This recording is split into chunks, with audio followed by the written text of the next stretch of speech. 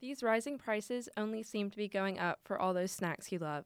Grocery store prices are feeling the effect. Steph Defmorova, a Boston resident, said that these prices have caused her to cut her spending. Definitely. I used to grocery shop at Whole Foods, but now like the prices are so high that I'm choosing less expensive options like Market Basket or For sure, yeah. Trader Joe's.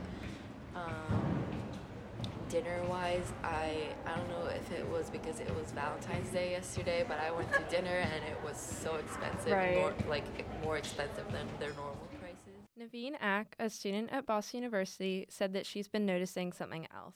Definitely noticed at the grocery store that there were definitely like not a lot of product for sure.